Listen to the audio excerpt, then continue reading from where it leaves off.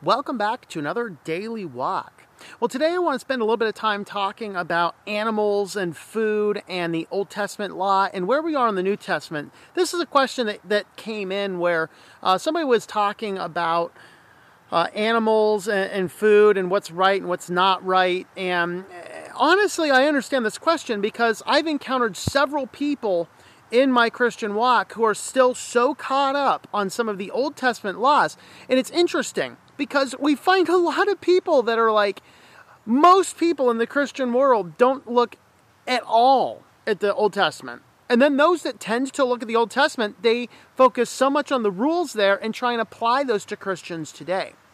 And so we have a very interesting situation in which case we see some elements of the Old Testament and people trying to import those entirely into the New Testament, understanding that some things have better context, some things don't.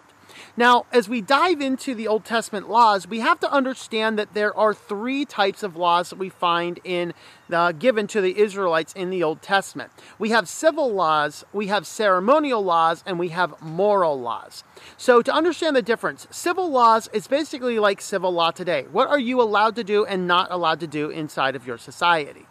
Okay, we have ceremonial laws, which related specifically to the practice of your faith and your religion. What did you have to do and what were you forbidden from doing?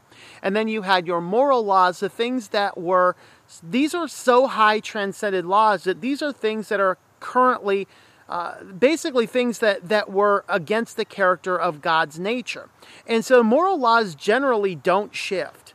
Whether or not society says so, whether or not civil or religious things say so, whether or not a nation says so, moral laws do not shift. This is where we get some of the issues and circumstances with like the homosexual agenda. Like it or not, the Bible says that practicing homosexuality is called a sin according to the Bible. That is a moral law. It is in the Old Testament, it is in the New Testament, it appears to be before the time of the giving of the law. There's a lot of these different elements that we see. That is the best example of a moral law. It doesn't matter what society says. As a Christian, as a person who adheres to God, we are commanded to obey the moral law regardless of what society says. This is what protects the Christians from some of the more radical extremes of the libertarian movement. For example, the libertarians basically say, hey, anything and everything, sure, whatever should be completely legal, no matter what. That's fine with me, because I am beholden to a higher God, and I'd rather the government not get involved. But basically, the libertarian view says there should be no civil law. Well, civil law is what keeps us as societies together. This is the thing that's kind of crumbling in our current crazy culture where we're getting so tied up over who's president and racial politics and BLM and Antifa versus Proud Boys and all this kind of stuff is happening because there's dispute about the civil law. Some people think that there's too much civil law. Some people say there's not enough. Some people would like the civil law applied to what people say. In other words, the abolishment of freedom of speech and things like that. And so the civil law, we have to understand, gets into the concepts of what we are and are not allowed to do as agreement on society, which may or may not be ceremonial, they may or may not be religious, they may or may not be moral. But as Christians, we always have to adopt the highest law. I'm sorry, I'm a computer geek. I will use the analysis for you fellow computer geeks of CSS, cascaded style sheets and websites. Whatever's at the lowest priority, that is the one that actually takes the precedent. Okay? Look at that in the moral law. We have a ceremonial, or we have a civil law. We have to obey the civil law. And then we have a ceremonial law. Anything that contradicts the two, we would have to follow the ceremonial law, what is in the matter of the life and of the church and of the practice of faith. And then you have the moral law at the very bottom. Anything in the moral law that is contradicted in the civil law or the ceremonial law, we have to obey the moral law. The moral law does have a lot of restrictions on it, but it also does not have a lot of items in it. So that is a brief introduction to these types of laws. So where do these dietary laws come into play? Were these civil laws? Were these ceremonial laws? Or were they moral laws? To a T, the moral laws from the Old Testament are reiterated in the New Testament. So there's no shift, there's no change. This is why the moral law is based upon the character of God, the immutable character of God, so non-changing. The ceremonial laws, these change based on your religion. If you're a Muslim, hey, you're not allowed to eat ham because ham is forbidden by your religious faith. Many sects of Hinduism would avoid eating cows and meat. So no hamburgers for them. That's part of their ceremonial law. And then you have the civil law. Is this our nation? So if I'm a Christian and I go to a primarily Muslim nation, I'm probably not going to be safe eating a hamburger, or eating bacon, I should say. Go to a Hindi place in India, I'm probably not safe eating a hamburger made out of cow. And so those will change based upon your regions, based upon the civil people around the area.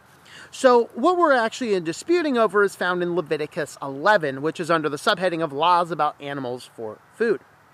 The Lord spoke again to Moses and Aaron, saying to them, "Speak to the sons of Israel, saying, These are the creatures which you may eat from all the animals on the earth. Whatever divides a hoof, making split hooves, and chews on the cud among the animals you may eat. Nevertheless, you are not to eat among those which chew the cud, or among those which divide the hoof, the camel, for though it chews cud, it does not divide the hoof, it is unclean to you. Likewise, the shapton, for though it chews cud, it does not divide the hoof, and it is unclean to you. The rabbit also, for it chews the cud, but does not divide the hoof, it is unclean to you. The pig, for though it divides the hoof, making a split hoof, it does not chew the cud, therefore it is unclean for you. You shall not eat the flesh or touch their carcasses, they are unclean." So he goes into a series of rules and laws about animals and what you're allowed to eat, what you're not allowed to eat. Are these civil, are these ceremonial, or are these moral?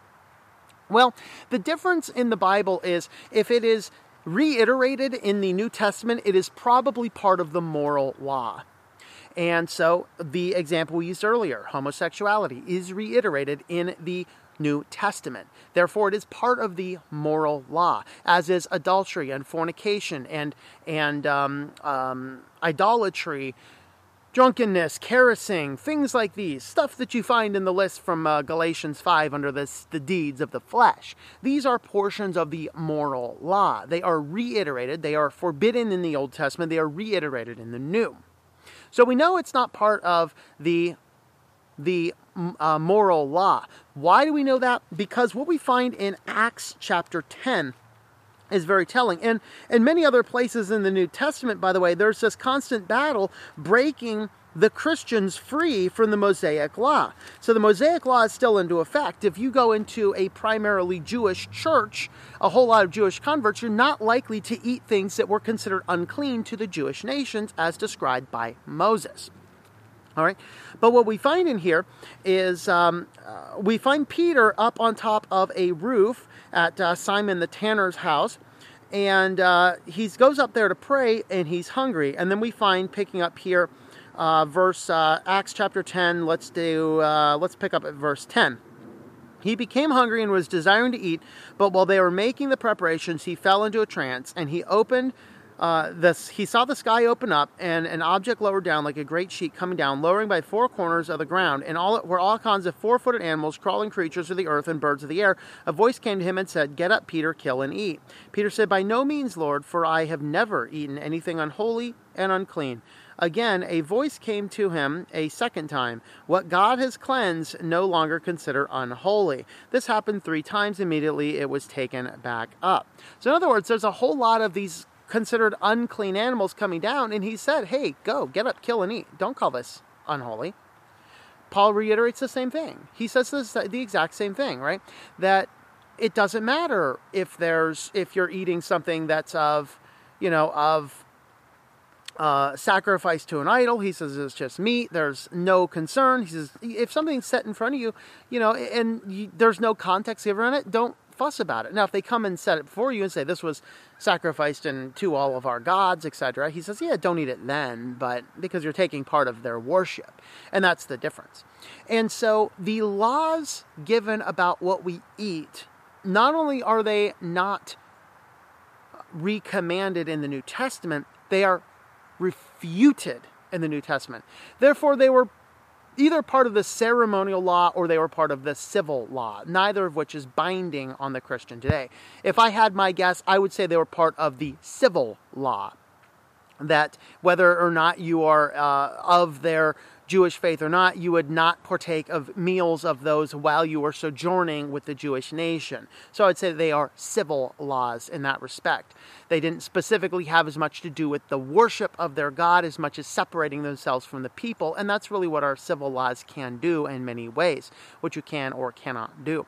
So if somebody's getting all hung up about what you can and cannot eat based upon Old Testament law, this would be a good video to show them, because we really see that indeed, several places in the New Testament, the idea of forbidden foods is actually counteracted by the apostles.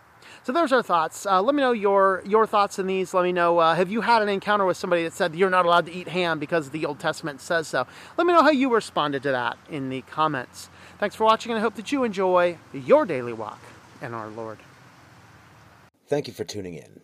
Our Walk in Christ podcast is a listener-supported presentation. For more information about how you can help, check out ourwalkinchrist.com/support or our Patreon page at patreon.com/TomM. That's TOMM. Digital and paperback books are available on several online bookstores or at our website. Once again, the website is ourwalkinchrist.com.